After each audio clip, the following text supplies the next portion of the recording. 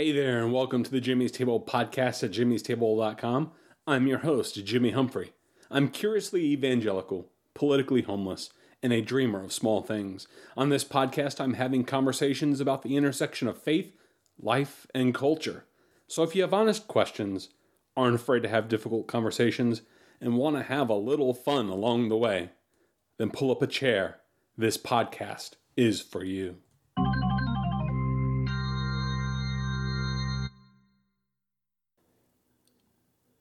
So let's go ahead and do another Christmas episode this week. Because why not? Well, it's Christmas, and we're all feeling holly and jolly and bright. Today's episode 131 of the jimmystable.com podcast. And I'm going to talk about today the gift of joy. In order to do that, I want to start off by reading this small passage of the gospel narrative of the birth of Christ from Luke chapter 2. It says in verse 8, "In the same region there were some shepherds staying out in the fields and keeping watch over their flock by night. And an angel of the Lord suddenly stood before them, and the glory of the Lord shone around them, and they were terribly frightened. But the angel said to them, 'Do not be afraid, for behold, I bring you good news of great joy, which will be for all people. For today in the city of David there has been born to you a Savior, who is Christ the Lord.'" And that kind of got sticking to me a little bit. Not only because it's Christmas time, but this announcement, this idea that this angel, this terrifying angel that they saw that scared them to death. Angels are scary, people. But I digress. But they saw this angel, and this angel frightened them. And in the midst of their fear, in the midst of their confusion over what they were seeing, the angel said, "I bring to you great news of great joy, which will be for all people." We have a gift, people, at this time of year, and really all times of year. It's a gift, and that gift is the gift of joy. Joy is an attribute and characteristic of God.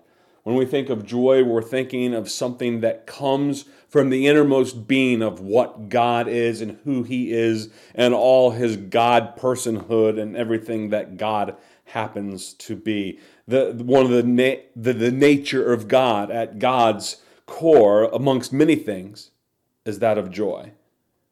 And if you were to sit there and say, well, how do you define joy? I take a pretty simple approach to the definition of joy. Joy is simply an inner delight.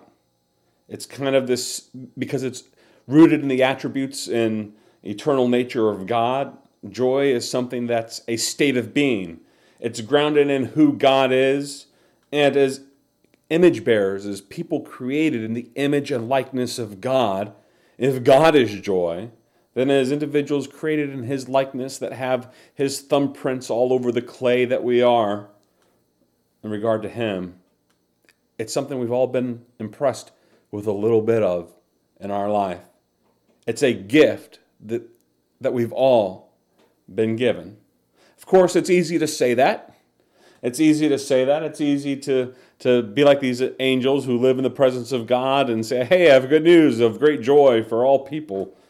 And especially since we live down here in the regular world where things don't always seem, well, quite so joyful. And indeed, this time of year can be a hard time of year for a lot of people because it's a time of year in which a lot of people are stricken by grief.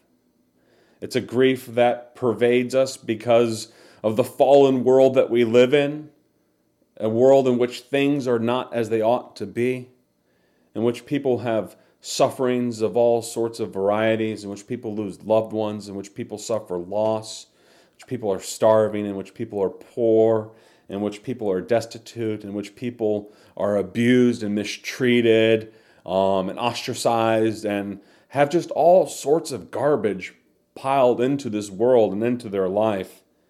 And it's something that we all experience, and sometimes it weighs us down and we sit there and think, especially at times of year in which maybe we do have fond memories of times of the past in which things were, in which we lived in better times, in which brought us great happiness and all that fun stuff, but only to have, as I like to say, life-happening events in which that joy is threatened, in which our happiness is wrought, and in which we find ourselves at a time of year in which there's all sorts of festivities and gift exchanges and cooking of food and partying and merriment and just people carrying on and having a good time. And sometimes we just find ourselves in a place where we can't participate in that because we find ourselves robbed of the joy that we think we should have at this time of year. And I get it. If you've been following me since episode 118 of the Jimmy'sTable.com podcast, you know what I'm talking about. I need not say anything much more on that about the difficulties I've been having in my life in the last 6 months. Things that could rob me of my happiness, things that could rob me of my joy. And I get it. It's not easy to be happy at times of year in which, sometimes you got a lot weighing on you. But I think there is a distinction, and some people might ask this, is there a distinction between happiness and joy? And at one level, there is no difference. Both happiness and joy are just kind of this delightful feeling we have, this inner sense of delight that we have that just tickles our fancy and just makes our lives seem good.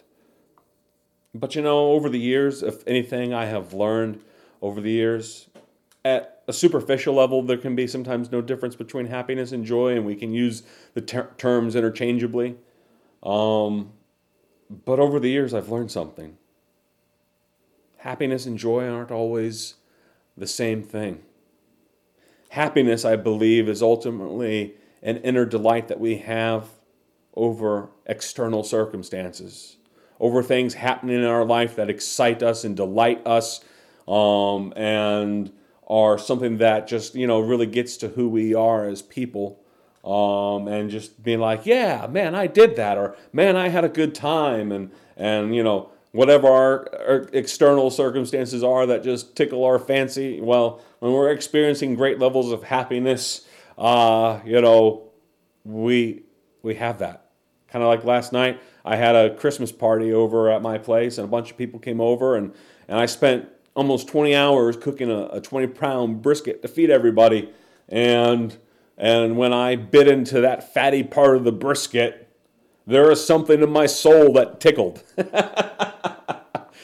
My taste buds were like, yummy. It was nice and delicious and moist and had a great exterior crust, and it smelled smoky, and everybody seemed excited, and all 20 pounds of that brisket got eaten. So whatever complaints I might have personally had as the chef regarding the brisket that I made, it didn't stop people from going back for seconds or thirds until the entire brisket was consumed.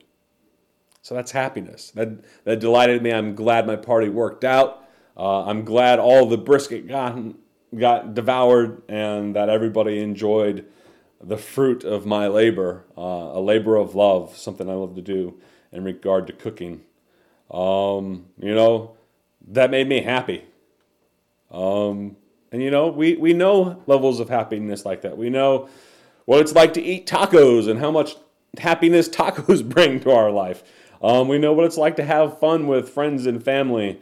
We know what it's like to be happy when our favorite sports team wins the game and comes through for us, and it just delights us. But there's times when happiness fails us. There's times where the brisket gets burned, where our team loses the game, where we end up at Taco Bell instead of the local Tex-Mex place. Or when Taco Bell removes the Mexican pizza. Oh, I'm still not over that. So there are times when our happiness is fickle and changes based off of things not working out as we please. Or, sometimes it's not even over such superficial things. Sometimes it can be over serious things in which our happiness wanes.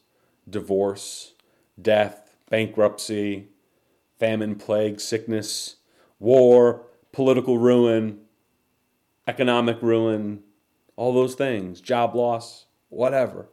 There's some things that happen in this life that not only rob us of happiness, but make us downright sad. And that sadness can lead to a depression, and that depression can lead to a place where we seem to just have that sense of inner delight, that sense of joy, utterly choked off in our life. Our happiness can be suffocated, and it can diminish deeply within us. But I think I've discovered, and I think a lot of other people have discovered this over the years, that, with joy being an eternal attribute and characteristic of God, of something who God is, and as virtue of something who God is, us as being image bearers of God, created in His image and likeness, bearing something of the resemblance of the joy that God has just by sheer fact that we have been created in His likeness. I think if you live long enough, you'll eventually experience this phenomenon, this amazing phenomenon that when our lives are robbed of all the happiness, and even when our sense of joy feels threatened, I've discovered over the years in the midst of my trials and circumstances, and I'm not going to speak for everybody. I'm just going to speak for Jimmy because, this is Jimmy's table and that's what I do. But I've discovered over the years that in the darkest hours of my life, in which joy just seems ready to vanquish, that when you hit rock bottom, joy can still be found. And it's still there. Even when you're surrounded by darkness and despair and gloom and doom, the joy is still there. And that joy, that amazing sense of joy that comes from an eternal gift of God, a gift for all people according to the angels through Christ, that joy that you experience at the bottom of the well, when all light has but vanished and darkness seems to do nothing but surround you, that joy will become a source of strength by which you will use it to combat the forces of darkness that surround you and to push them back. Joy is the light that helps you fight back and vanquish the powers of darkness as they threaten to overtake you in your life. And joy is that which helps us rediscover purpose and to rebuild our lives even in the midst of ruins. The psalmist said, and we regularly sing about it, and I've talked about it before, the joy of the Lord is our strength. And I think anybody who's lived through some stuff, people who've been through hard times, they can rejoice with the angels that appeared to the shepherds that day, who said, "Do not be afraid, for behold, I bring you good news of great joy, which will be for all people. For today in the city of David, there has been born for you a Savior, Christ the Lord."